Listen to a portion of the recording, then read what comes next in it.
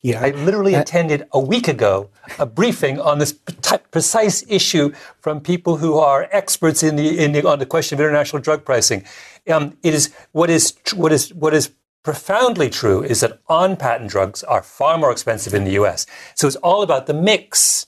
Right? And that's what I need to know before I can evaluate this particular plan. Is it worth... What is the intended mix? Well, on what Malcolm said, is it worth waiting to find out before you make accusations on the basis of political suspicion? The government have said that the NHS is not on the table at all. But this is negotiation. Okay. What's on the table? You can't call it a negotiation putting something on the table. Malcolm, sorry. Yeah. They've said that they're not discussing the extension of patents. They're not discussing full access. They're not discussing the end of NICE. They're not discussing the ability through dispute settlement clauses to impose a company's profit margin against our public policy. And yet these documents show that they are discussing that. That's the key issue here.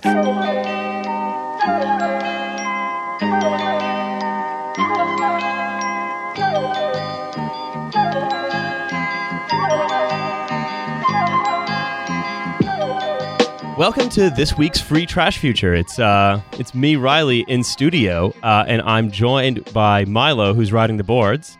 Hello, it's me, your boy. Where is Nate? Busy doing troop stuff with the wife. So It's me riding the boards back from Moscow, back with new instructions from my handlers. And Alice calling in from Glasgow, sunny Glasgow. Love to do troop stuff with my wife. That's the best way of doing troop stuff. Exactly. Mm-hmm. You troop up and down. She's nagging you to troop out the garbage again. That's to make sure that hanging out with your wife isn't gay, to make it like a troop thing. Just Trash Future going hard into Beetle Bailey here. And we are also joined by Josie Long, a second time returning champion. Josie, how's it going? Very good. Thrilled to be here. I slept for a full... Oh, fuck, I didn't last night. But in recent memory, I've slept sometimes. So bring it the fuck on. The finest political mind of my generation.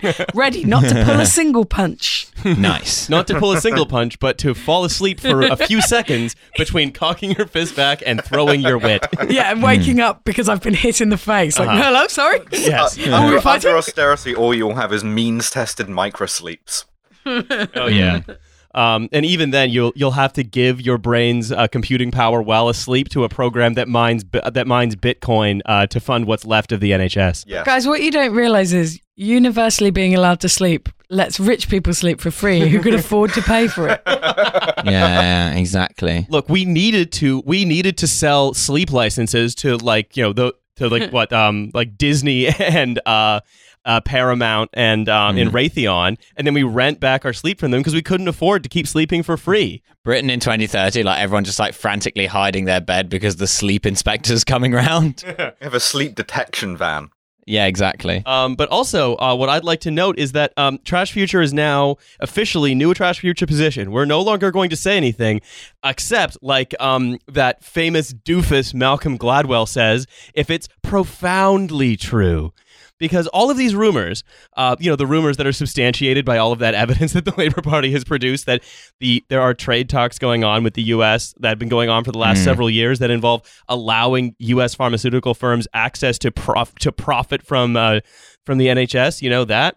Malcolm Gladwell says, well, but how do you know it won't be more expensive? What if it's actually cheaper? I've actually sat in a room. I was sitting in a bus stop with someone who looked like a scientist. So I think I've got some pretty good insight on this.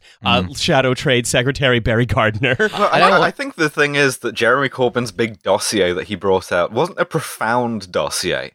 It didn't contain any like deep, meaningful truth. There was just no a lot binder of full of women. Truths. No, there was not a single observation about the easily missable tiny details that somehow define all of your life. What we've got to learn is if you have a dossier and you do not sex up that dossier, what is the point of the dossier?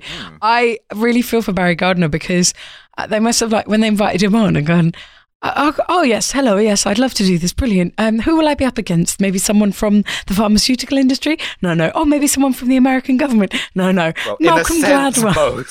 Oh, beautiful. Oh, fucking Malcolm Gladwell. Just honestly, I mean, like, I thought I'd seen enough Malcolm Gladwell when we did the fucking Gladwell episode, but it turns out no, because like Malcolm Gladwell is always just hiding around the corner with like an incredibly unhelpful and contrarian take that means nothing to anyone. Like, oh, well, actually, if every morning you get up and you eat a whole bar of soap, it costs the government less money because eventually you die and stop using the fire service. Like, everything he says is just like word soup that means nothing. And then he comes out and he goes like, well, what evidence do you actually have that an American-style pharmaceutical system in the UK would be more expensive? Oh, I don't know, the entirety of America? I mean, I'm going to report him to Trading Standards, given that he makes none of us feel either glad or well. But also is like puns. he said, I do puns now. It is the whole idea of, it is profoundly true that the mix matters between generics and patents. But the other thing about being Malcolm Gladwell is that the whole point of Malcolm Gladwell is to ignore pertinent details so it fits a fun little story where you figured something out. Because the thing that's on the table for the negotiation with America, the thing that America wants is to impose longer patent times for medicines in the UK, which means medicines stay more expensive for longer. So Gladwell's whole thing of, oh yes, well the generics are cheaper in America, but the patented copyrighted medicines are more expensive. It's like, okay, if you look at one detail of what has been proposed by the Tories to the Americans, then obviously it's going to be a worse system. And his whole thing of, well, quantum, given what we know about quantum physics, can you truly know anything, Barry Gardner? I love how all of these thinkers have their own kind of nonsense, where with Malcolm Gladwell, it's like, well, what exactly do you mean by on the table? Whereas if it was Jordan Peterson, it would be like, I'm not sure what you mean by table. And if it was Steven Pinker, it would be like, you still use a table? In the future, we'll be using hover surfaces. They should have put Pinker on there with him. I would have enjoyed seeing that. Damn. Oh my God, I'd love that. He should do a version of Louder with Crowder, but like Stinker with Pinker. What's he like IRL? What's his kind of energetic vibe? Pinker or Gladwell? Yeah, Pinker. Pinker's whole, like, I've never seen him. He's got a persona. Did you ever see that movie Wild Wild West with Will Smith and Kevin Kline? His vibe he's is like the robot. vibe of the like top-hatted bad guy in that movie. I'm disappointed you didn't say the giant transportative robot, but I will allow it. Well, no, I mean, never forget that Steven Pinker's main solution to global warming is like a sort of confected steampunk airship that sort of seeds the clouds. So he would actually fit in the Wild West universe. Exactly. And actually, I think going even further, in many ways, Steven Pinker is to like academic thought and theorizing what Will Smith is to rap music. What experts just don't understand. What I like about that is the one thing I hate most about stand-up comedy is when people do for no reason. It's all the SJWs, right? Of course. No. The one thing I hate about stand-up comedy is when someone comes up and for no reason is like, here's me doing the rap from The Fresh Prince of Bel-Air. Right? You're going to think that can't have happened more than once. I have seen it 10 plus fucking times. I think people think that it's a good thing to do. And now people love to Josie read sometimes Steven dissociates Pinker. from her own act. she's hovering above the theatre. Why am I doing it again? No, but if I were able to be more succinct here, I could then go.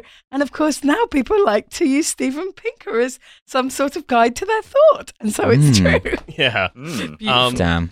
So it's cool. We're wasting the Shadow International Trade Secretary's time arguing with a simpleton. Also, that's the presenter fine. being like, don't you think you're actually being very suspicious and naughty, Barry Gardner, given what Malcolm Gladwell's just said? Maybe you have something nice to say to Mr. Gladwell This really that he's given you a lollipop. This has been the election where the BBC just kind of all became preschool teachers. Look at how Boris eats his scones. Isn't that nice? Delicious scones. I want to go into a little bit more of this whole selling the NHS thing, right? So for some background, especially for our American listeners, Labour has looked basically through a Freedom of Information request, has been able to obtain all of the minutes of the meetings between the International Trade Secretary, who was Liam Fox at the time, and the Trump administration from 2017 to 2018, where they were talking about what kind of post-Brexit trading agreement they would make. And crucially, And Trump said everything would be on the table. So no matter how many times they say nope, the NHS is off the table, they don't define what that means. Mm-hmm. So there are a lot of the bad faith, like right-wing think tank morons will say, "Oh, what, you think an American company wants to take over some unprofitable clinic in Leicestershire?" And it's like, yes, they fucking do. Yes. But they're going to do it slowly and by stealth, and it's going to start with like increasing patent times and prescription prices and privatizing little bits and bobs and this, that, and the other, and so on. I really wish the minutes weren't heavily redacted because I want to read the Trump contributions. Like, listen, everything's going to be on the table, okay? Even the burgers. That's why the Hamburglar can't come. And then there's like, it's like unintelligible. He steals hamburgers. It's a serious issue. Where do you stand? We're gonna look. Right now, the hospitals in Britain, they're like the beds. They're so small. They're so small. You can't even spread out. Very nasty beds. Yeah. Right. So, that's the whole thing, right? Where these reports, and this is Corbyn talking. These reports pull back the curtain on the secrecy that's being plotted for us all behind closed doors by the Conservative government, and this is what they don't want you to know. So these are the key points. The documents released show that the talks had progressed. And there was a discussion on pharmaceuticals, and the report actually said the impact of some patent issues raised on NHS access to generic drugs, i.e. cheaper drugs, will be a consideration going forward. And then healthcare came up again, with the UK team stating, we should be aiming to engage in a more in-depth discussion on how the UK system works, e.g. on pharmaceutical protections, as a means of positioning ourselves in relation to future US asks. Love to position myself in relation to future US asks. Yeah, are they considering pegging? Is that what they're saying? I think what they're saying. It's the more profound kind of pegging, which is health data. Yeah. Oh, damn. The kind of pegging that's okay in the Quran. Like, they're basically going to turn the UK into, like, a giant rat maze where they're just going to test medicines on us. Yes, but you know what? If you really work hard in the rat maze, at the end, sometimes there's like a little bit of MSG or something you can have. Yeah, you get delicious. The cheese. Yeah, you get the cheese, and there's only 50% of the time is the cheese going to be loaded with a new drug that may cure your cancer or may cause your anus to fall out. Or you might touch the little reward thing and it'll electrocute you. I mean, it's a more exciting society. Finally, we're building a society for me. Awesome. Cheese, electrocution, my anus falling out. Change that to dick and we've got a deal, partner. Sign me up. So a lot of what this actually boils down to, as I mentioned earlier, is allowing American medicines to stay patented for longer. So like usually like a patent on a medicine will last like 10, 12 years, and that allows the company to be the exclusive supplier of that medicine and to basically extract rents from the fact that they're the only people who can do it. And then the drug goes generic and the price craters and it becomes widely available. And so right now, the NHS will respect the UK has certain patent limitations on drugs, at which point they then will then go generic. And what the US is saying, well, no, you have to like have much longer allowing patented medicines to say the exclusive property of the pharmaceutical company that is distributing them. And that just means, here's an example. I found this. Humira, the brand name for the drug adalimumab. Adalimumab. Wait, is this the ISIS number 2? Used to treat Crohn's disease and rheumatoid arthritis, cost the NHS £1,409 a packet, and it cost the US $8,115. Awesome. This is the difference that they want. They're saying we want to, multiply the UK prescription cost by 8-ish. So, and isn't it? If the Tories want to extend these patent periods and make the NHS keep paying $8,000 a packet for adububinamabs, then for Abu Bakr al-Bagh Humira. For Abu Bakr al-Bagh Crohn's disease, Corbyn wants to not do that. Where is the third further left position of just do the home taping is killing music thing and start disrespecting patents?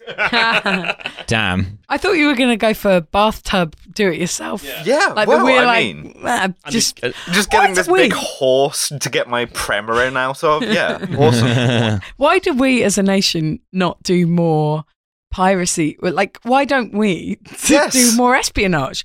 Like pharmaceutical espionage. We're a massive block as it stands. Or because part of this is about us being this big trading block as a thing, because we've got this comprehensive service over the whole country, so we're not just individual hospitals or groups of hospitals.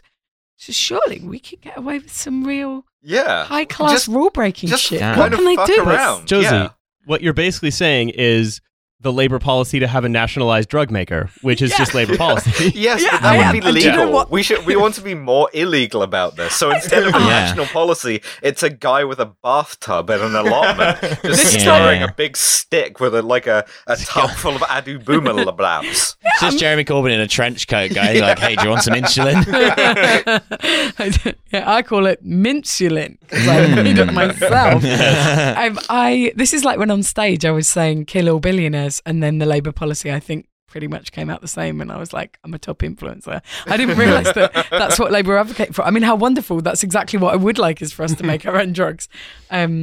Not even in a silly way. Like that's great. That's good and policy. so that is, But also meth. and Just so a sideline in something to exactly. pick me up of an evening. We sell that to the Russians to get the money to buy the supplies for the pharmaceuticals. Meth is therapeutic. It's all just dosages, right? It cures your ADHD. You have a little bit more of it. You have a nice time, right? It's fine. Exactly. It's all going to work out. You have a little bit more, your dental bill's reduced. You know what I'm saying? so That's Malcolm Gladwell talking. that literally is a Malcolm Gladwell argument, which is that the poor should You smoke. have the lathe of heaven today, Is Josie. that is one of Malcolm Gladwell's arguments, and some premium subscribers will have heard this before, is that the poor should not stop smoking so they die younger and cost the health system less. Oh, fuck off. He literally wrote this in an article. Mm. Did Malcolm Gladwell once read Freakonomics and go, I can build a life out of this? Actually, that's actually backwards. Freakonomics is ripping off him. Like it's one of those things where it became more famous as like the example of what the shit that Gladwell does. But no, he was first. Wow. Damn, because he's so boring. But I bet Freakonomics are like classic Freakonomics Yeah. So about that. So here's the thing, right? The whole sort of debate over selling the NHS has become incredibly stupid right away because it has led to I get lots of right-wing figures saying that, making the argument, well, if you're not selling the literal clinics and GP and sort of fobbing off the GP contracts to like Disney, then you're not selling the NHS to American companies. Most notably, friend of the show Lionel Shriver went on, I think it was Newsnight, to say no one would buy the NHS, which is going to come as a real surprise to all of the like privatized bits of it already. This is like... It just frustrates me that they're allowed to take the piss so much. Like the person whose job it is to book should be reprimanded for being like, I think we really need some experts to talk about the NHS.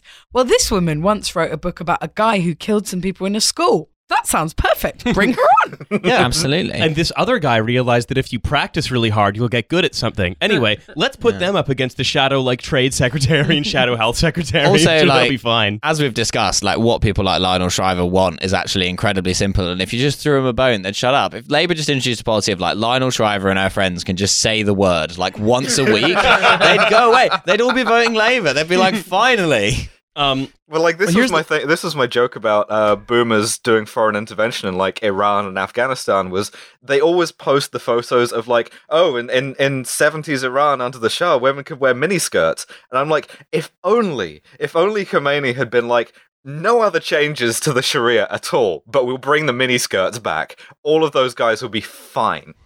I love it, just like Khomeini checking out a woman in a miniskirt, being like, damn, that's halal. So the thing is, right, that what these trade documents show isn't that this or that particular element of the NHS is going to be sold, whatever sold means. What it means is that we are opening up our public sector to U.S. rent seekers, and then we will let them seek rents against it. It is the thin end of the wedge, quite literally. So you can look at Unearthed, for example, revealed last month that DEFRA are very concerned about coming under pressure from the trade ministry to weaken food standards in order to strike a trade deal with the U.S.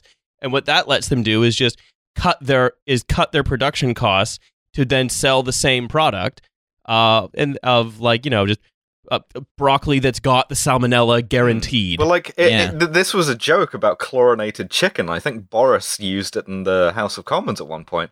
And, like, yeah, okay, fine, but the Trump administration just privatized pork hygiene inspections, so now the industry is self-regulating.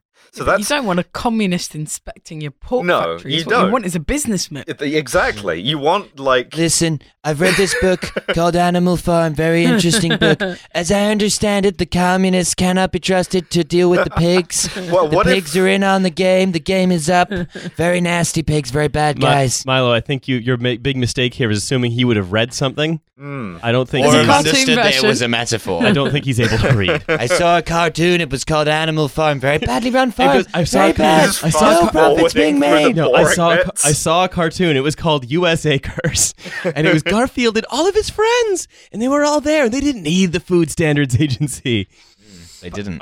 So basically, Matt Hancock then went on Sky News to say, actually, all of that evidence you dug up is wrong. Was this before or after his hustings? Which I know we'll get to, but... this was, I think, before, but he said the position is that the NHS is not on the table, and the changes to patent arrangements to do with pharmaceuticals will not be in that trade deal. If the Americans say that we'll only do a trade deal if the NHS is part of it, then we'll walk away. No, you presumably won't. to go get the NHS to bring it to them. Yeah, we're just going to walk away from our entire, Atlanticist project. Sure you will. Yeah. It's also like they've been unable to they thought that they could bully the EU in negotiations. They've comprehensively failed to do that. And now they think they're going to bully the United States of America, the famously friendly and normal organization that definitely isn't notorious for being a gigantic cunt to everyone. But this is the weird thing, right? Because it's something that allows for the opportunity to be evil, it's the one thing you can't trick Donald Trump about. In any other situation, we would just be like, yes, you can sell to this NHS here, and we create a Potemkin fake NHS out of cardboard that he can go and play in. And we just create a fake hospital that's just staffed entirely by Playboy models. Yeah, we just let him loose on the set of Casualty, and just let him privatize that. We've made a deal with the entirety of the city of Holby. So very good deal, folks. Here's very the thing, good. Right? The US, it's we start with these soaring medical bills, right? And then all of a sudden the NHS then is under unprecedented financial pressure. Mm-hmm. And then how quickly from that do we move on to we have the waiting room, and then we have Raytheon presents the speed waiting room, where you get free speed. Yeah, you have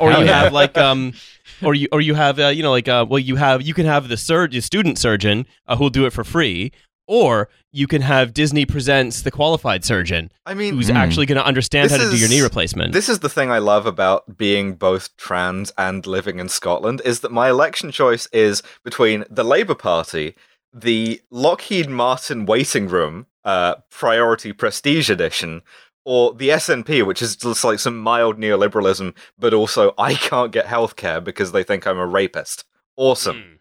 Yeah. It's great. It's all great options. Mm-hmm. It's all very normal. But this is when we talk about creeping privatization, this is what we mean.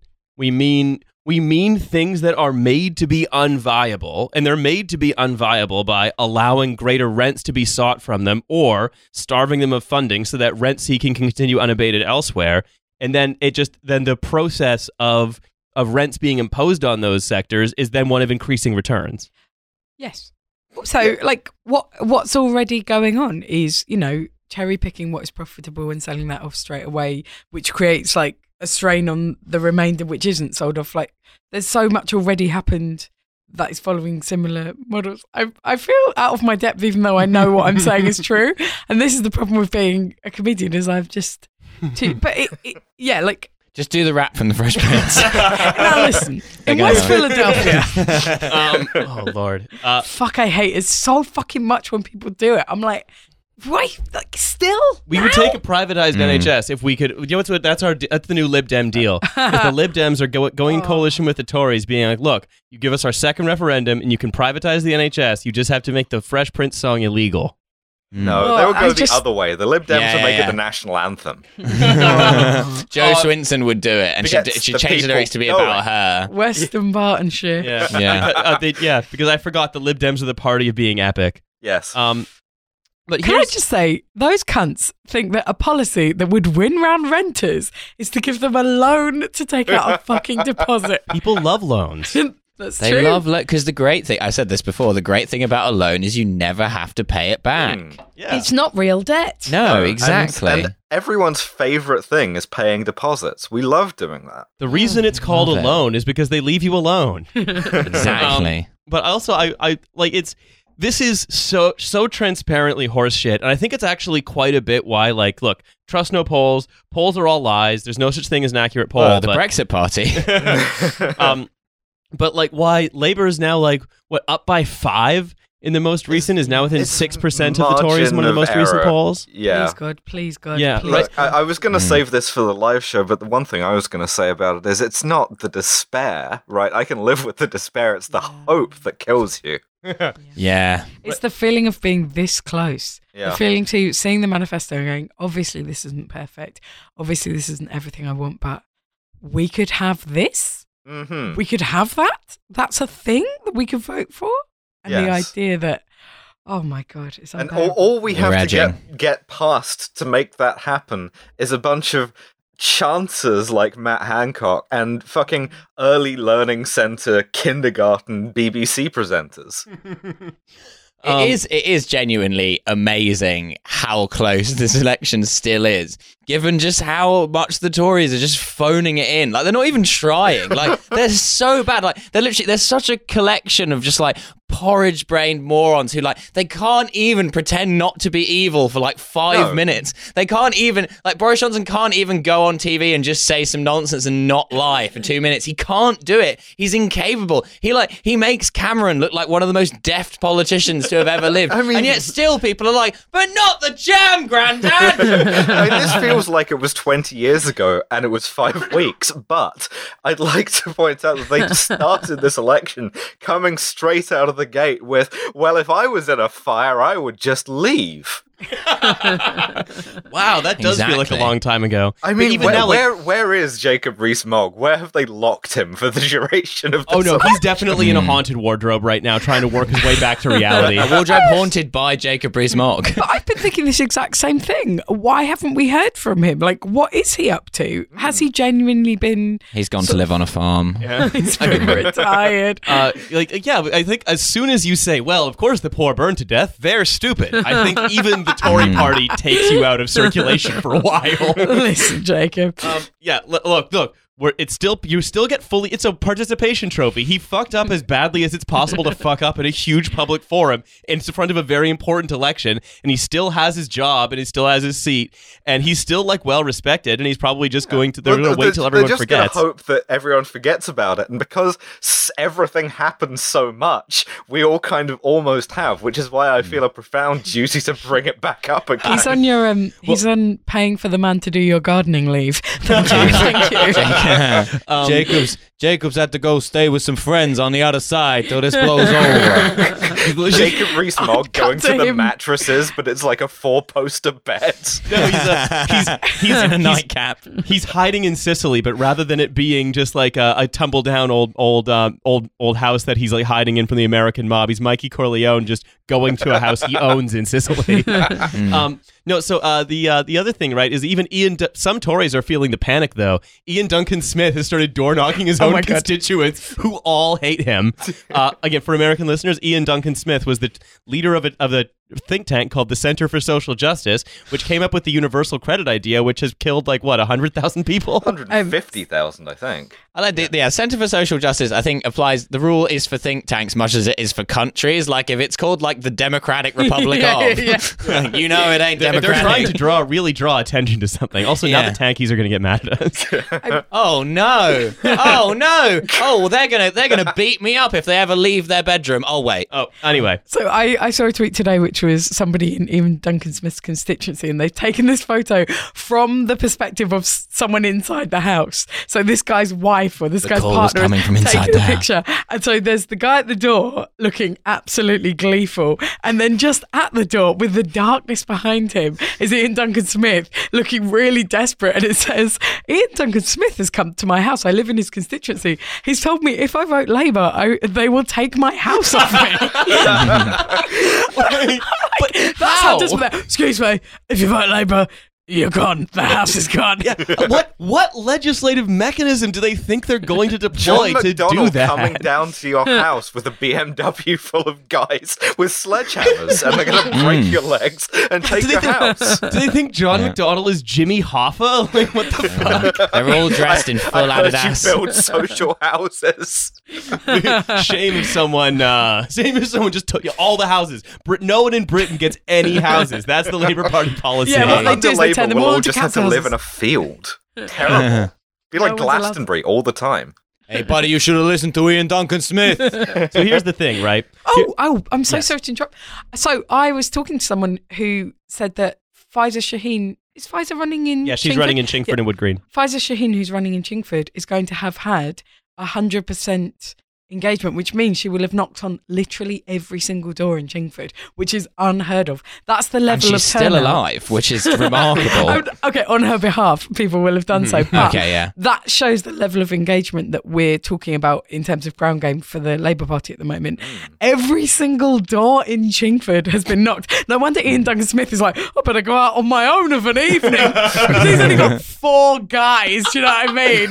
And they're all 35 and they all meet up together and they're too ashamed to wear a Conservative rosette. Being carried around in a litter. Yeah. Like, at some point, like, I accept there's like 40% of this country that always votes Conservative no matter what, because, like, Thatcher gave them their council house and, you know, they're like, I worked for everything I had or whatever, and that's it, and you're never going to get those people back. And then there are the people who have all, like, you know, who own all the land, and they're always going to vote Conservative, but it feels like they really hit a ceiling.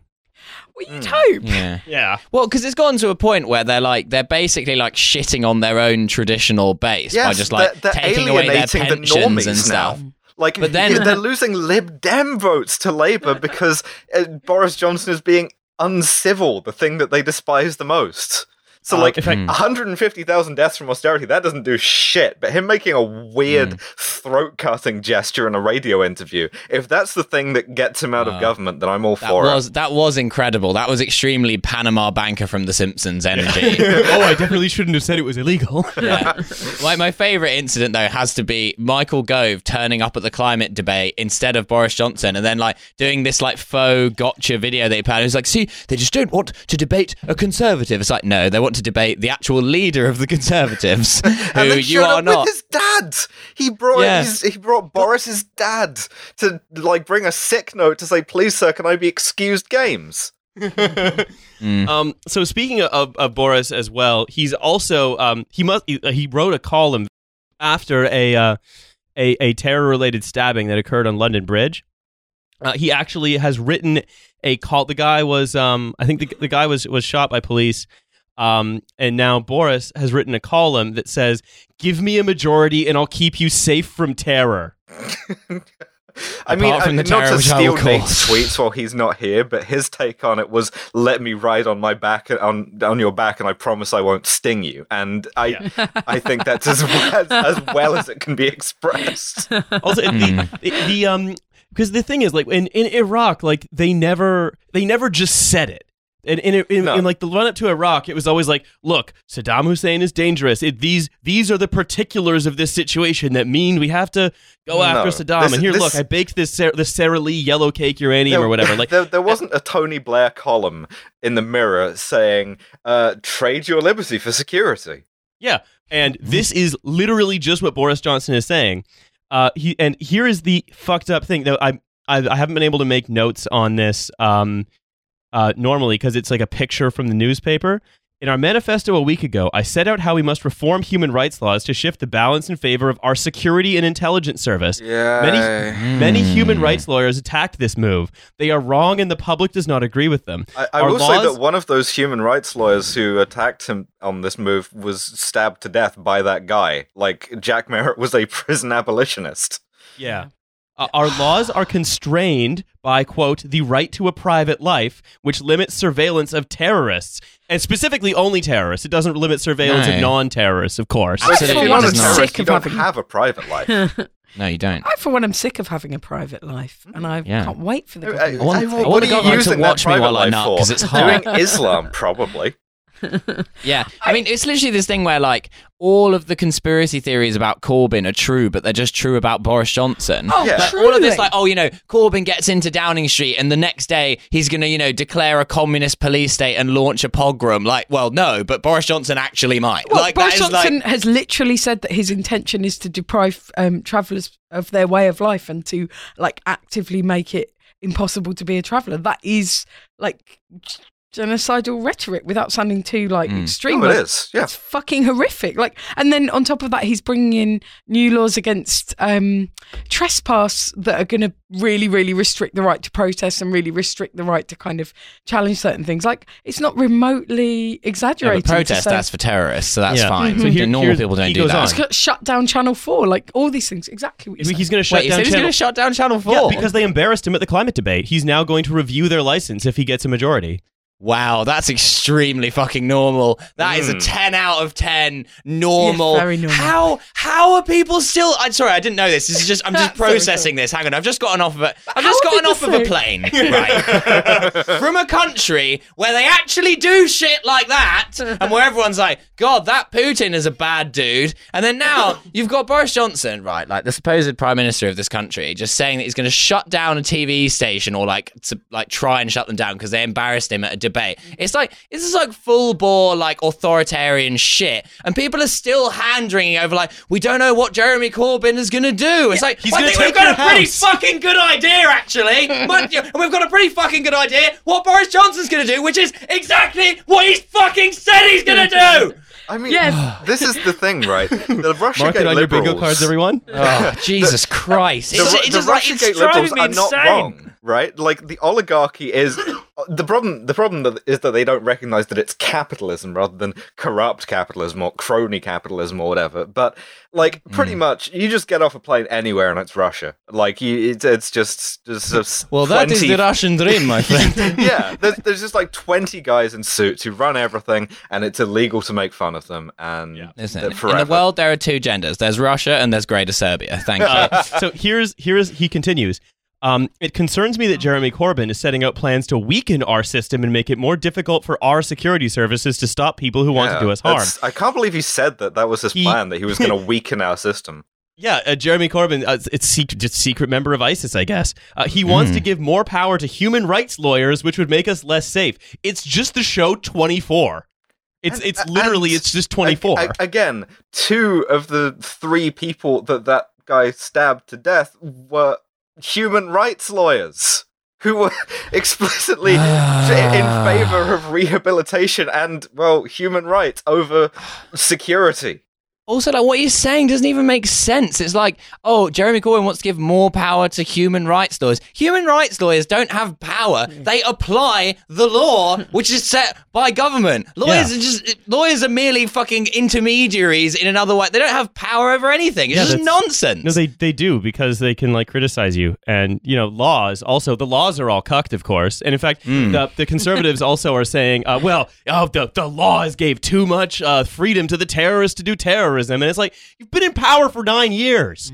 Yeah. But here's the other thing, and this is where I kind of have, like, I go back and forth, where it's like, what happened is these guys who did this attack, they were released from prison because the funding for their rehabilitation service was slashed to nothing.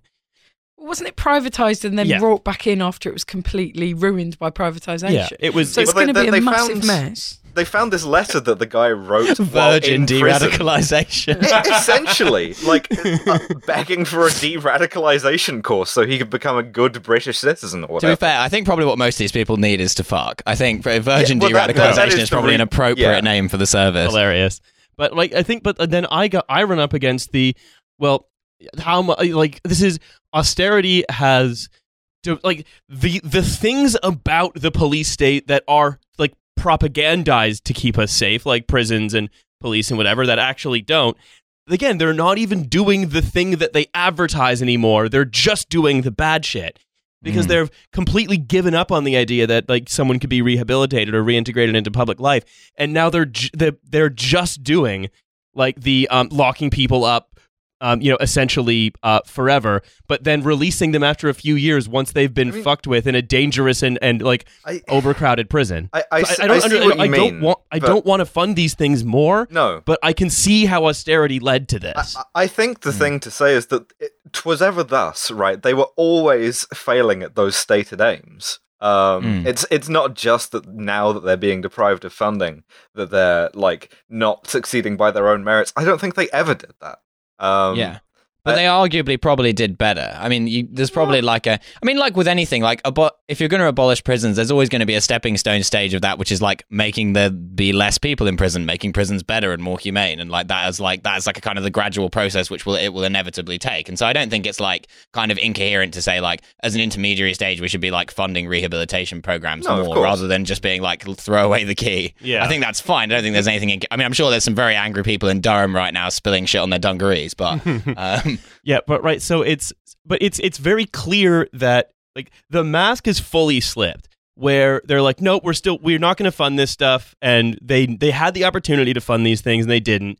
And it's very clear that this attack could have been prevented by like funding these rehabilitation programs, or at least made less likely. I'm just thinking about Boris Johnson's book, where a terrorist attack, like 2 minutes down the road from this one, is caused indirectly by funding all of this stuff too much.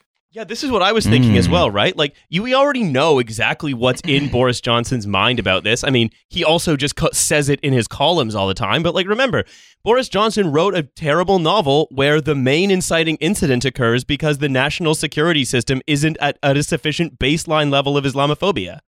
And because there's too many rehabilitation things and social work things and like interventions.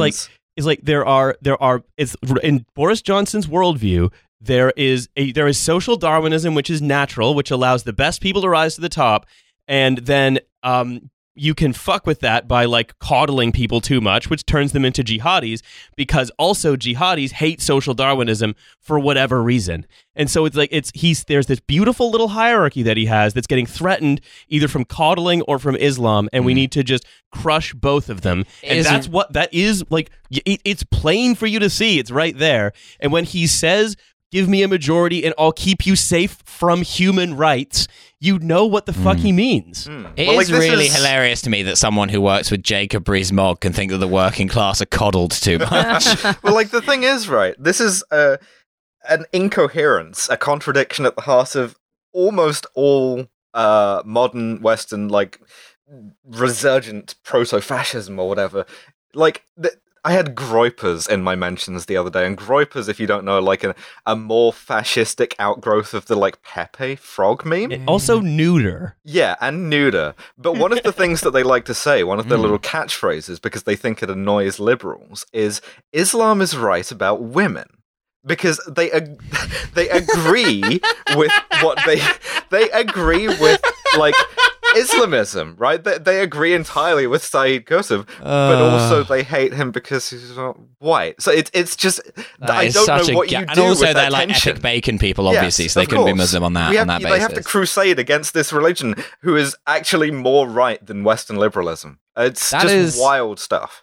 That is a galaxy brain take to rival the person who replied to Hussein's tweet, the troll tweet about them all becoming Muslim at the end of Star Wars today. Someone replied to him and was like, actually, there are no Muslims in space. I mean, the way that the tweet went on, you could tell they were completely serious. The thing is, though, this is not that different from Boris's actual worldview. He is basically a Groyper. Damn. Just Boris Groyper, yeah. So I think steering a little bit back is one thing we've been talking about, right? Is also the BBC being completely unable or unwilling to hold Boris Johnson to account when all of this is fucking happening. Yep. You know, so you go, like, for example, they let him off from going on a very difficult interview with Andrew Neil that Jeremy Corbyn did go on. But how's he eat a scone though? We've got to know. How's he eat that scone? Then they release these puff pieces about like, how the Prime Minister takes his scones. You know, puff pastry piece. Or then on the subject of selling the NHS, here's what Laura Kuenssberg wrote. Laura Kuenssberg, who has been apologized for by the BBC for anti-Corbyn bias in the past. Friend of the show, yeah. Yeah, has said, that all of this NHS sale stuff is going to be furiously disputed throughout the day. Important though, Corbyn doesn't provide evidence that ministers have agreed the health service should be part of a trade deal with the US.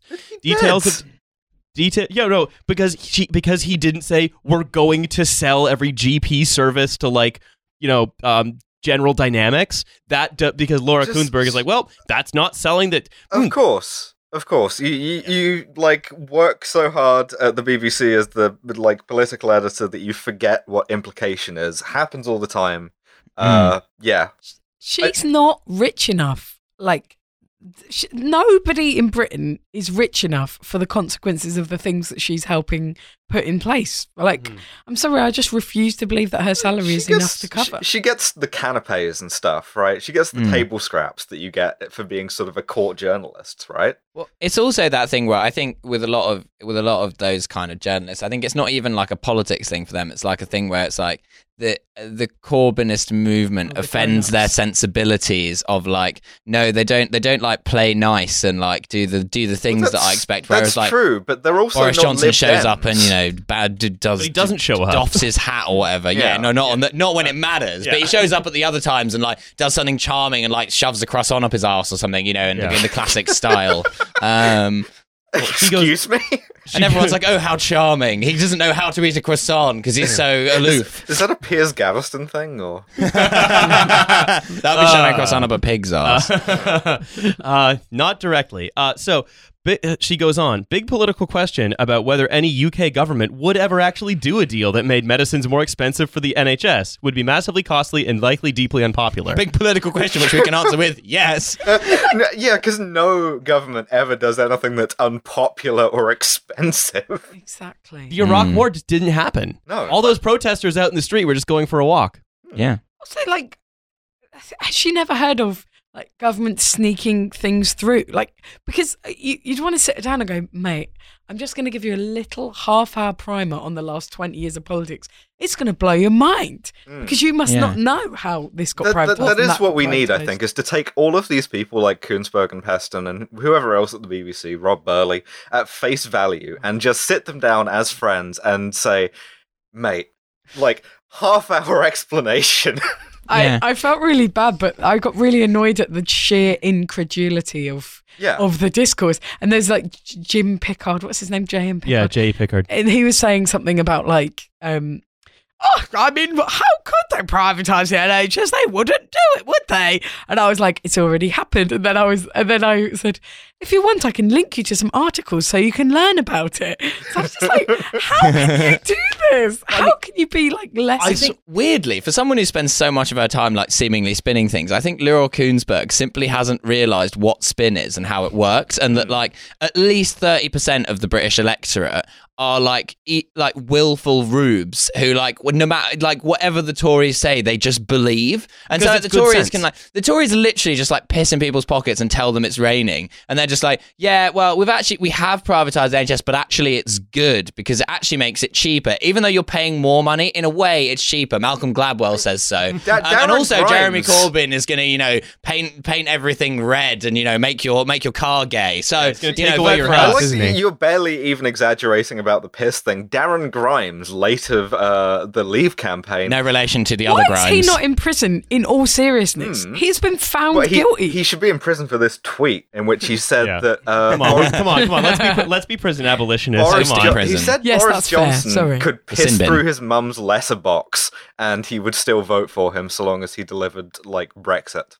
Oh, fuck, that's who Darren Grimes is. Oh, God, yeah, he's awful. Yeah. Oh, yeah. Darren, why are you kneeling in front of your mum's letterbox? Right, but it's the only part of the house that faces Mecca. So, what a strange house. It's just at the end of a long, very bendy corridor.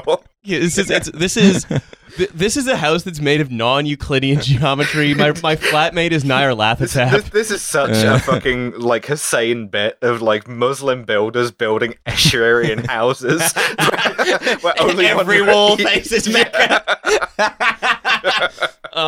Right, but so going back to this, right? I always vacillate. If you build a house on the North Pole, every wall. I always vacillate back and forth about Like, are these people like so coddled by the experience of the post-political, like 1990 to 2008 that they just don't get it? I'll cut this one off and answer that for you. No, of course not.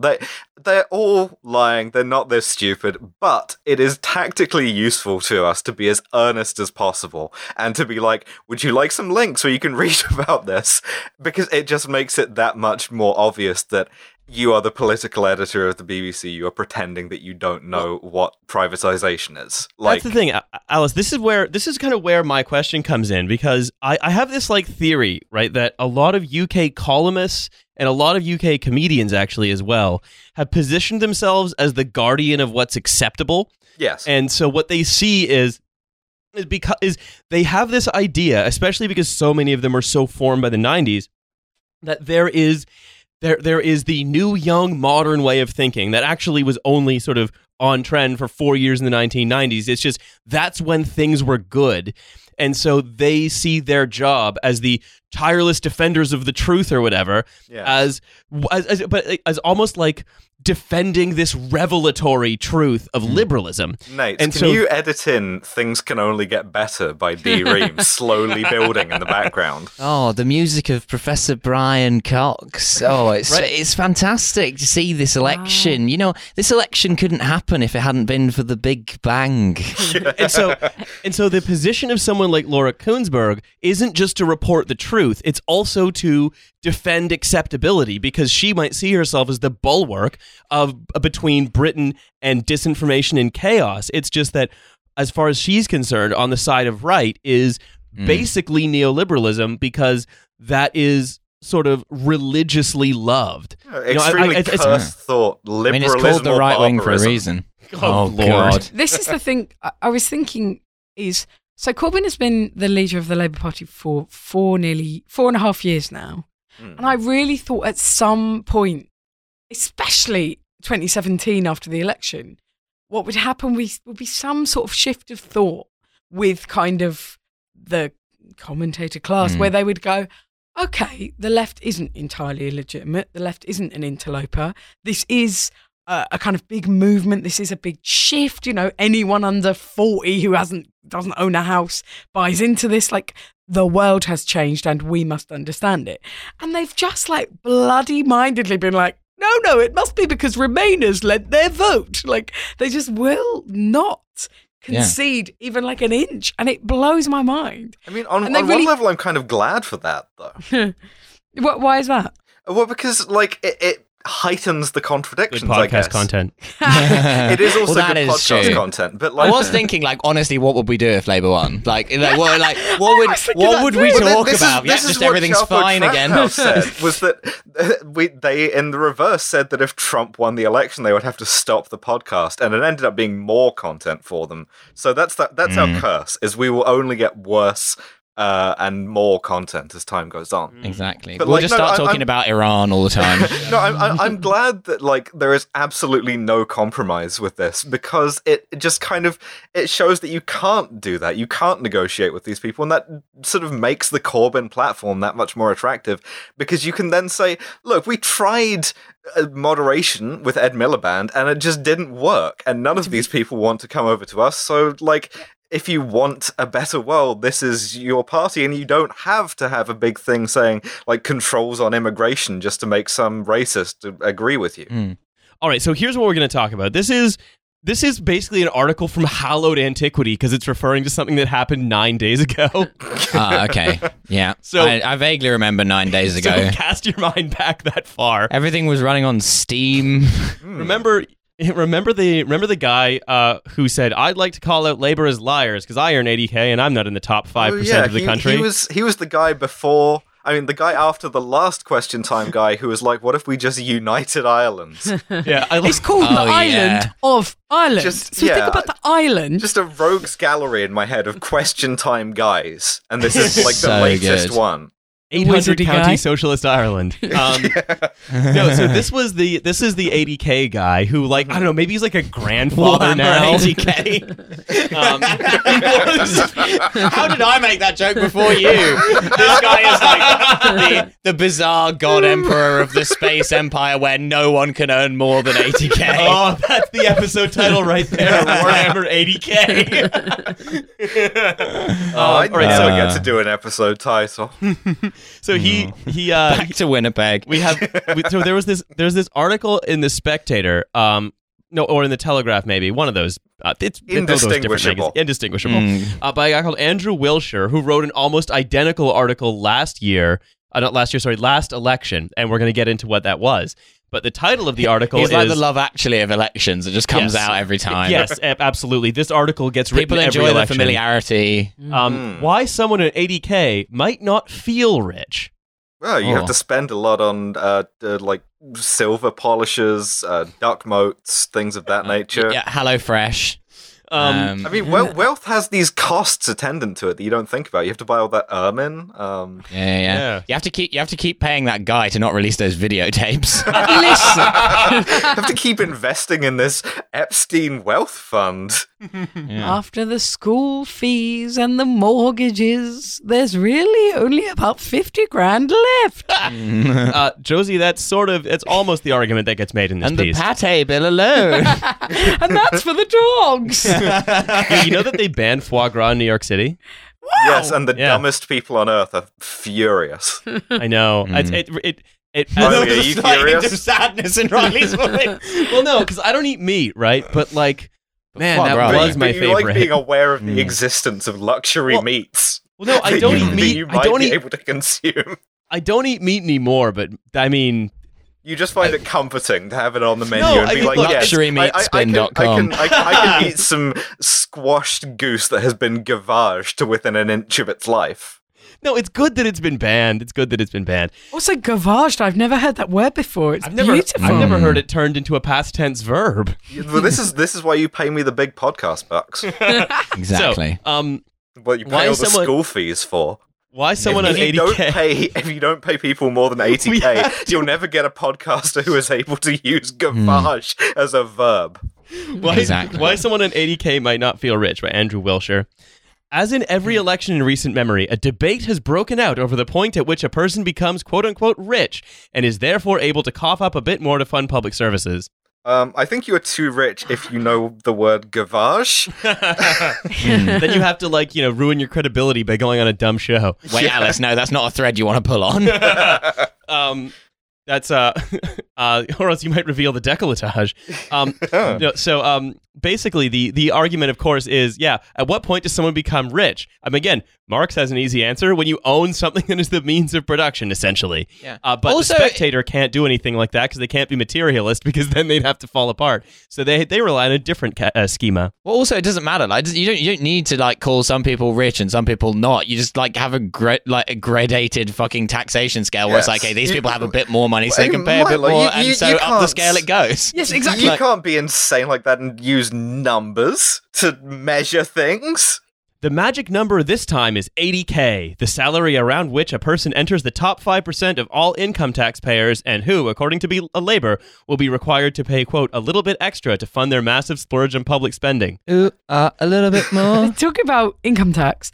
Most don't of the fucking pay richest it. people, well, exactly. Okay, this is it. They have people avoiding as much tax as possible on income. None of their true sources of wealth are being taxed. We don't tax land. We don't tax property adequately whatsoever. We allow people to be landlords and to profit incessantly off of that. Yes, they vaguely tinkered with the taxes around that recently, but not in any sort of meaningfully, not in the way I would. Not even just with domestic stuff. John McDonnell, right? If Labour is McDonnell. elected, John McDonnell is not going to fly to One of them's a Panama and lifeboat. make them release all of the papers. Truly, He exactly. is going to take your house, though. The he idea, is going to take your house, but He he's not hoards going to take your houses. He house loves in Monaco. houses. He does. He needs a house for every boat. He's only got 2 houses. He's got 3 boats. He's Exactly. short 1 house and he's My coming man, for yours. my man's short a house. But the idea that £8 a fucking month would impact any of these people, £8 is half of what they spend on granola in a week, right? Yeah, It's nothing. So for clarity, Yeah. why Josie's saying £8 is that someone on 80K, this guy in the Question Time audience, in order to fund things like a functioning healthcare system, a functioning social care system, like the things that might, the rehabilitation service that might have prevented that guy from like going on that bridge and going on that stabbing spree, right? Not having children so starving they can't concentrate at school. It would be £8 a month. Yes, and because he doesn't understand how a marginal tax works. Imagine going to America and you sat someone down in America and you were like, okay, so here's the thing. I got some bad news for you. So we have a new health insurance plan and it's going to cost you. Now, good news, it's comprehensive. It provides everything you want, free at the point of need. Not free at the point of need, but at the point of need. Also, we are going to... Add dental? Yeah, we're also going to add dental. We're going to do all of this. However, I'm afraid it's going to cost you per month $8. And the guy's like, oh, fuck, 8,000? I can't afford that. No. £8. And that's how much is that? It's $1.50. That weird British money. It's going to cost you about $12. And also, we throw in a bonus package for £9, which is that all of the worst people in the world have a massive meltdown. And you get to be in their mentions saying Julia Fartley poor.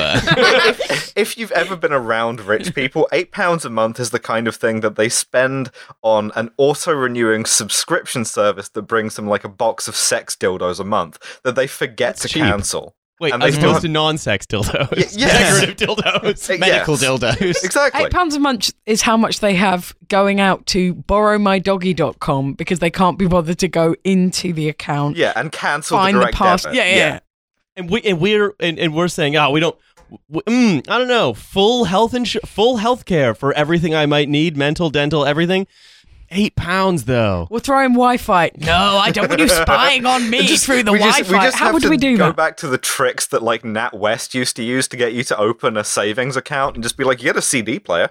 You get those pigs. Do you remember? You guys are probably too young. Yeah, There was like this series of pigs you could get that were piggy banks. And first you got the baby, then you got the little boy, then you got the little girl, then you got the mum, then you got the dad. And you got a policeman. You go from a baby to a boy to a girl.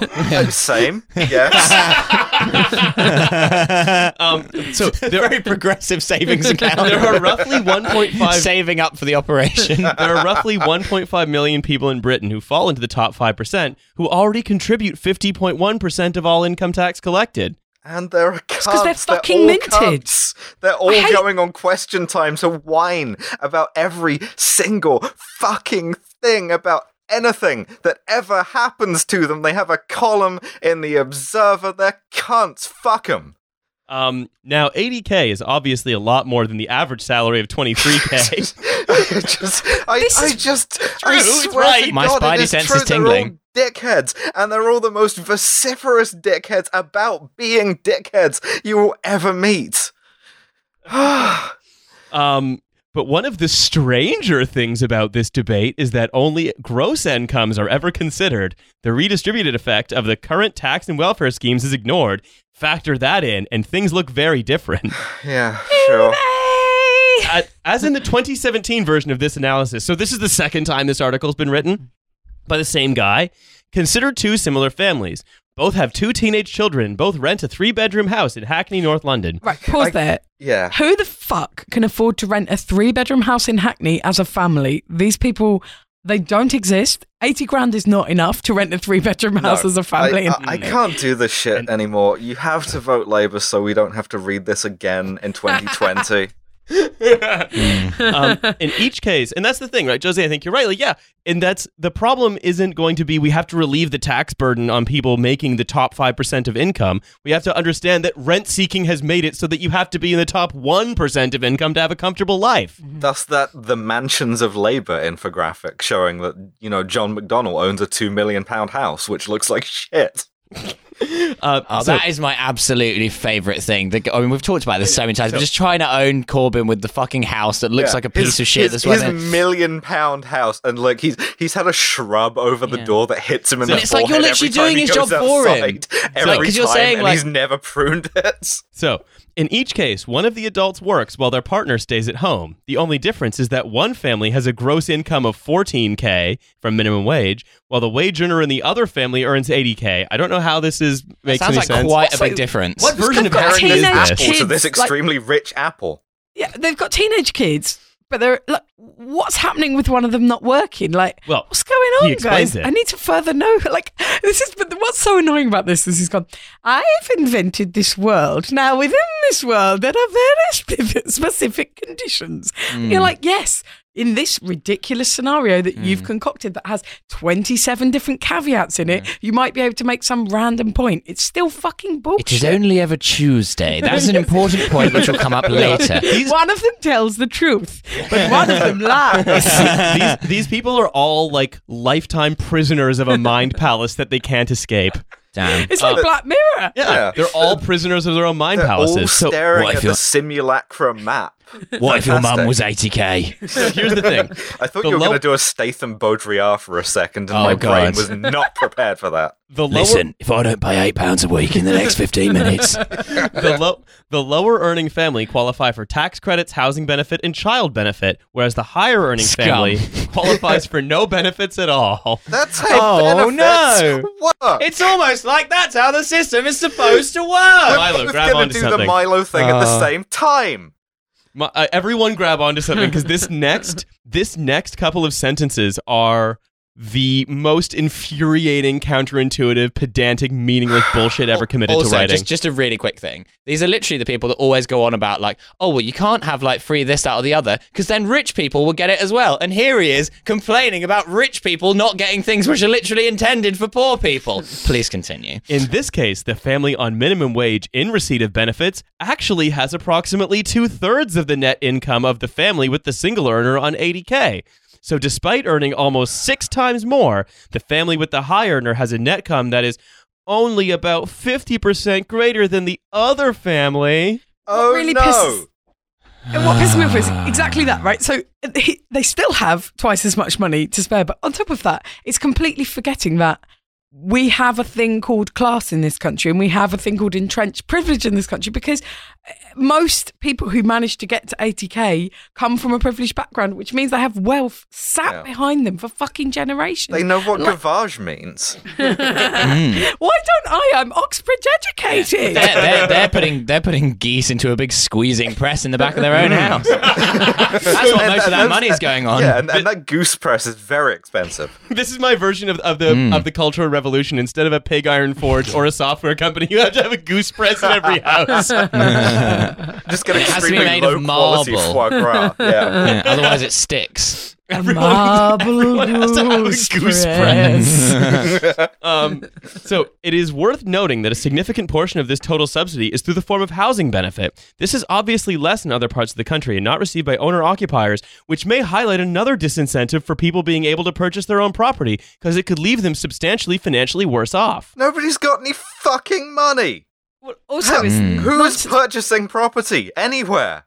But Why? Also, in Hackney, if you were able to buy your council house, you would then make a shit ton of money. Hackney's such a bad example for this, because if somebody bought their council house even 5 years ago and then resold it, they would make it's like incredible amounts of money from that. Like it's completely divorced of the context of that borough. Like I know how much house prices in Hackney have gone up in the last 10 years, and I know also how much it's a reduction if you do want to use right to buy in a council house. You buy at a cheaper rate. Like of course people would buy their council house. Sorry, I'm worried that I've missed. No, but the reason they're not buying houses, Josie, is because they've actually gone to their financial advisor at Coutts, and he's advised them that actually if they buy the house, then they won't get the housing benefits. That's what they're doing. It's actually like a weird switcheroo thing. They're actually laying off most of their housing benefit into a slush fund in Guernsey. Write this article? And it's all being invested in drones for some reason. Yeah. Anyway, that's what the working class do, stuff like that. Also, right, that's basically the argument, which is, well, actually, people on benefits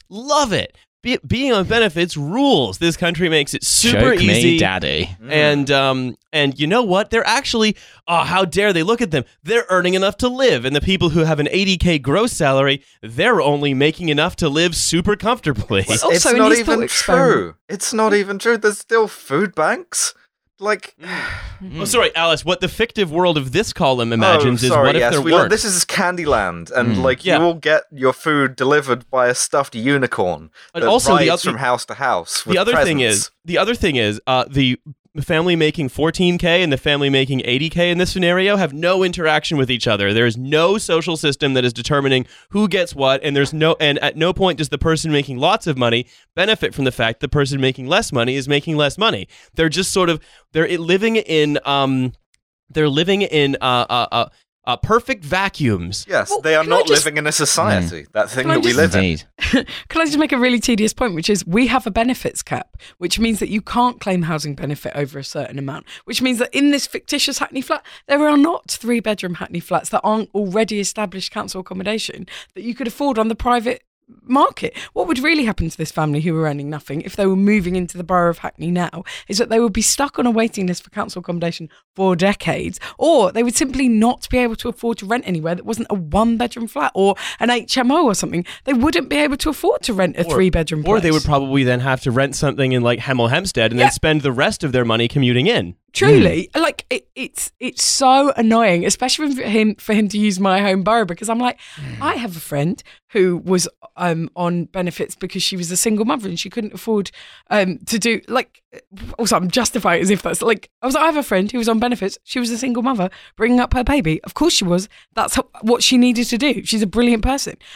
She could not afford in the London Borough of Hackney to rent anything other than a 1-bedroom place for her and her son. So she had to sleep in the lounge and her son had to sleep in the bedroom. Like, that's the reality of it. It is insulting for this person. But they did offer her an excellent opportunity to move to Canvey Island. But it's so, which she would have loved. I hate the fact that, and again, we come down to this person writing this column is sat in his study and he's gone downstairs to the kitchen and, oh no, the cleaner's still cleaning, so he's going to have to go back up to the study. He thinks, I know what I'll do. I'll rehash that article from 2 years ago. Now let me imagine what it's like to be on benefits. Oh, wouldn't that be lovely? I wouldn't have to do my strenuous work of rehashing. I wouldn't have to write this column again. I could find it if I could only get on benefits. I'd be free from the prison of eternally rewriting this column. This is why we have to do UBI, is to spare us from having to read these and the writers from having to write them. They're all cursed by a witch. That's what's happened. They have to write it every time. They have to imagine fictitious scenarios. He is like an even more dark energy Gladwell. Like, he has to come up with an insane scenario in which the thing that's not true is somehow true. You know what this is in terms of reading series? This is the depression pole to the mania of the Joe Swinson's Britain future that we imagined in a previous one of these. This is just dire. People on stuff. 80K don't get a skills wallet. No. Oh no, the skills wallet. Okay, the skill. This is something I've talked about before on the podcast, but I will talk about again just as we close this out, which is the skills wallet. Is this thing where the government basically gives you a £10,000 coupon for education that you can then spend to top up your budget to spend on learning throughout your life. So you can spend it on university. You can spend it on continuing education. Spend it on nearly 1 year of university. Yeah, nearly a year. And you then spend it on one textbook. Yeah, and so you get a skills wallet. But here's the funny thing. That's basically a policy that won a contest at the Institute for Economic Affairs as their Best Policy of the Year award. Their fuck a fan contest. Yeah, the IEA fuck a fan contest. Where someone came up with this thing called EdEgg that we talked about in our last bonus episode with James Meadway. Subscribe to Christian Niemitz's private snap. Right? There's a thing called a PEDEgg, which my mum's really into, which is a kind of pumice stone egg that you rub on your feet. I'm glad that ended with feet. So I'm going to do this is the last bits of this article. It is only when a family in this position is earning more than 45K that they start to pay more in tax than they receive in welfare, more than twice the median income. Below this point, no net contribution is being made to public services either. I added the word net because he said contribution, which is fucking wrong because everyone is contributing something with VAT and all this. Under 45K, you don't pay VAT ever, is the thing. No, or national insurance or anything. And for example, actually, the personal allowance is 45K. Actually, it looks like it's 11,250. No, it's 45K. So no, what he means is net. because he's like, well, too bad we have to the people who are earning lots of money. So what, 5% of the country has to shell out for people who we'd really rather not hear. And is that his argument? Like, it's so fucking nonsense. I wish that this person had actually written an article that went, I just don't feel very rich myself, even though I do earn 200 grand, but I don't feel rich. I would respect that I'm more. I'm sure that's next week. I earn 200 grand a year to write these columns, and I can't possibly be rich because I don't even try very hard. How could it possibly be that, 99% of people in the country are poorer than me when, honestly, I'm a fucking idiot? I got given this job. I didn't even want to do it. Half of the time, I just spin a big wheel with words like scrounger and dago written on it, and then I just, kind of stencil things in my own piss. And then I send it in and they just print it. I mean, I don't see why these people can't lift themselves out of poverty. I can do it. The Telegraph's going rate is 40 grand a word. So this is the last bit. It is also worth remembering. That's how you can always tell it's going to be a good line in one of these types of pieces. It's going to be profoundly true. It's going to be profoundly true that people find themselves in different situations throughout their lives. What a great sentence.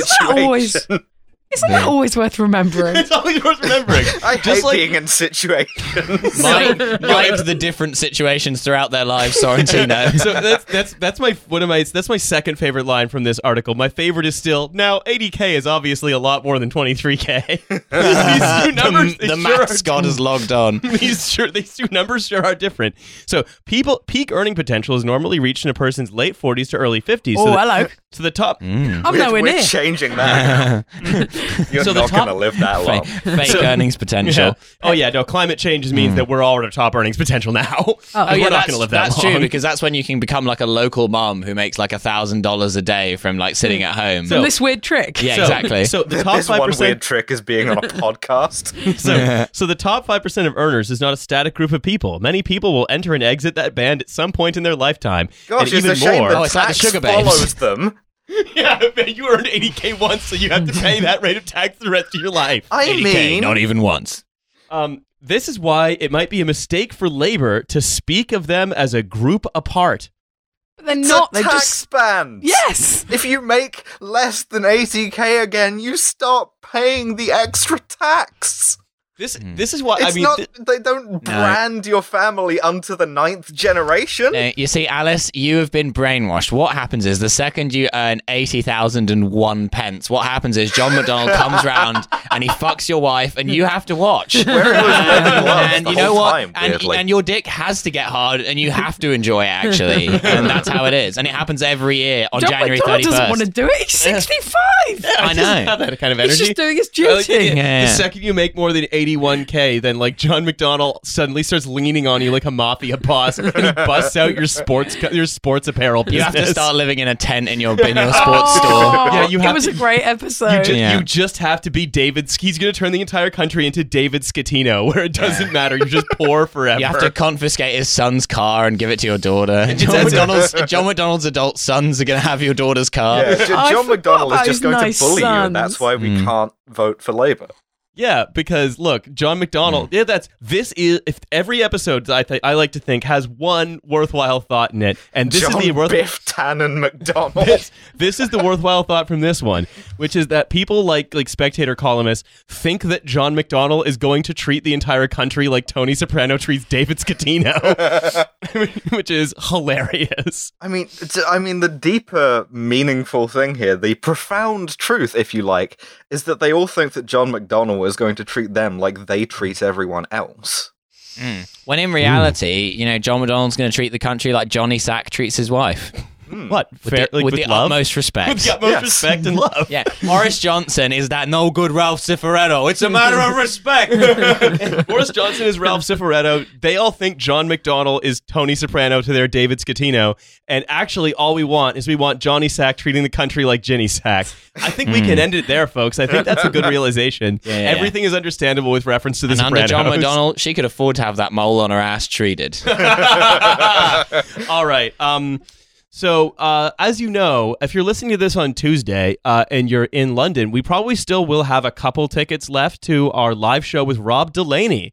at Vauxhall Comedy Club. The very same. Doors are at 7, but the show doesn't start till 8:30. So like, come hang out. But like, we've started it late, so you can canvass if you want to. Battersea is so nice. So Battersea is a marginal. So Marcia de Cordova is a great MP, and you can canvass there. Or you can canvass in Vauxhall. I'm less familiar with the situation there. It's like It's all replaced MI6 Kate officers. It was Kate Hoey, but I don't know what we've done with it. But I was about to say, did the you don't know what we've kebab done guy with get the her. nomination? Anyway, She's in the same box as Jacob Rees-Mogg. she and Jacob Rees-Mogg are just sitting at the election. Oh my God, did you see the Telegraph headline that was, "Leave the Labour Party, the Labour Party's left me"? So if there are any tickets left for that, we'd love to see you. Please get one. We'd love to see you there. If you've already got your ticket, see you later tonight. Or we saw you yesterday. Depends when you listen to this. Yeah, really. Or we saw you many months ago. Yes. If you're listening to this after the fall of civilization, as you cook beans on an open fire. If you find this in a reel-to-reel tape player in the wreckage of a building. Yeah. You've got the one remaining working AirPod on the Isle of Wight. So do come to that, and do try if you want to come hang out beforehand. For sure. We always do this, by the way. We always do the terrible future. Well, I'd like to do the opposite. What if you're listening to this and the Labour Party has won the election and it's like Wakanda? You know? What if you just live in a big glass building where everyone has free healthcare? Yeah, okay, cool. That's also possible. But then why would you be listening to this? I don't know. Catharsis? Therapy? Catharsis from what? Nostalgia. Things are good. Just for your post-traumatic stress disorder from having lived in neoliberalism for so long. It's like you want to go and experience what it was like, so you can enjoy the good the good socialism that you're living in. If you're listening to this on like some future technology in the museum of the trash past. Yeah, this podcast becomes like Band of Brothers, but for the posting wars. In so many ways. So anyway, do come to see us this evening with Rob Delaney. We'd love to see you there. Do canvass beforehand, though, because that's the thing. I say this at the end of every show recently. These people want to be in charge of the country. The people we're talking about, Boris Johnson, who literally says that his enemy is human rights law, wants to be in charge of the country. And the only way we can get him out is if we make sure that we're using the main resource that the Labour Party has, which is people. We have campaigners. We have people knocking on doors. We have Faiza Shaheen has knocked on every single door in Chingford. And Ian Duncan Smith is now running to people's houses saying, "Oh, John McDonnell's going to come and bust you out." So like this is good, but we had to keep going. You have to not get disheartened or be made complacent by polls. We have to remember, like, go on My Campaign Map, find a marginal, work with a CLP and do it. But also, we can't just keep doing sexy marginals like Chingford and Uxbridge. We desperately need people in Bedford. We need people in the Midlands and the North. We need people like actually getting up and knocking on those doors. So if you're like in Scotland, especially, like Scotland can deliver a Labour government, and it just takes sexy marginals. A few sexy marginals. But also, can I just add that like it's so hard not to feel dispirited, but I think it's so worth when you have conversations with people about what could happen to act as if we have a good chance, which we do, of forming a government, and to speak as if there are positives and that it could be real, because it is infectious and it is exciting and it does help change things. It like in such a small way, just conversations you have like random with strangers, conversations you have with acquaintances, conversations you have with kind of wavering friends and stuff. I think it does really help to be certain and to be positive, because you just don't know where their reception of that might take them and how that will splinter out. Like, absolutely. It's worth it to I try. think Riley's wrong. I don't think the greatest asset of the Labour Party is people. I think the greatest asset of the Labour Party is vibes. Vibes only. Or if you want me to be more prosaic about it, hope, right? Because I think the Conservatives, we can all agree, their vibes rancid.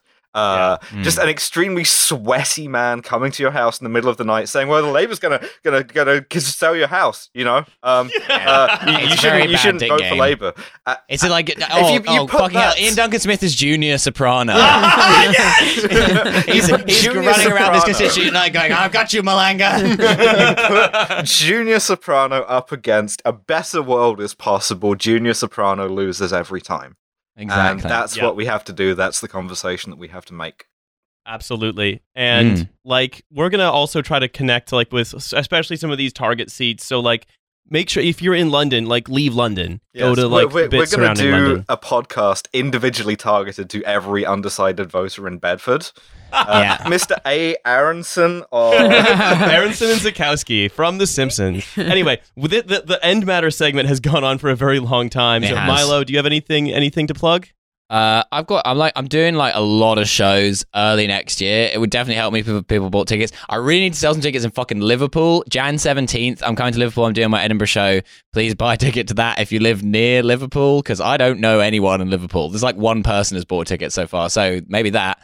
London, January 18th, I'm doing Pindos in London for the last time in London. If you want to come to that, that's also a taping. I'm also doing 2 shows at the Vault Festival, which is a work in progress of my new show, which is like late Feb, early March. And I'm doing 2 shows at Leicester Comedy Festival, one of Pindos and one of Whip of my new show, which is like 21st and 22nd of February. Yeah, so if you're going to be there, Josie, what's going on with you? I'm going on tour in the spring and it lasts until June. Heaven help me. That's going to be very long.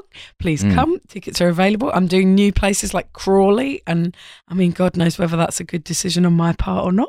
Is it a marginal? I think it's probably pretty Tory. The Labour Party, they're giving it a go. God knows. I'm just trying to make it work in this world. You're just trying to make that 80k, so John McDonnell will come round and take all I want is for him to take my wife. Take my wife. Aspirational, yeah. Oh, this is the real social mobility goal. Is Rodney Dangerfield on Question Time. Have John McDonnell fuck your wife. Oh my. Right. So go see Josie's show when she's on tour. But Josie, thank you very much for coming in today. It's been a real pleasure. It's my pleasure. I feel like within a year and a half, my brain will be back up to speed. So please keep me in mind for future gigs. This is how you know when we've had a really good guest is it runs for like 3.5 hours. Of course, and as ever, our theme song is Here We Go. It's by Ginseng. You can find it on Spotify. It's a good tune. Listen early, listen often. But otherwise, see you later. Bye. Bye.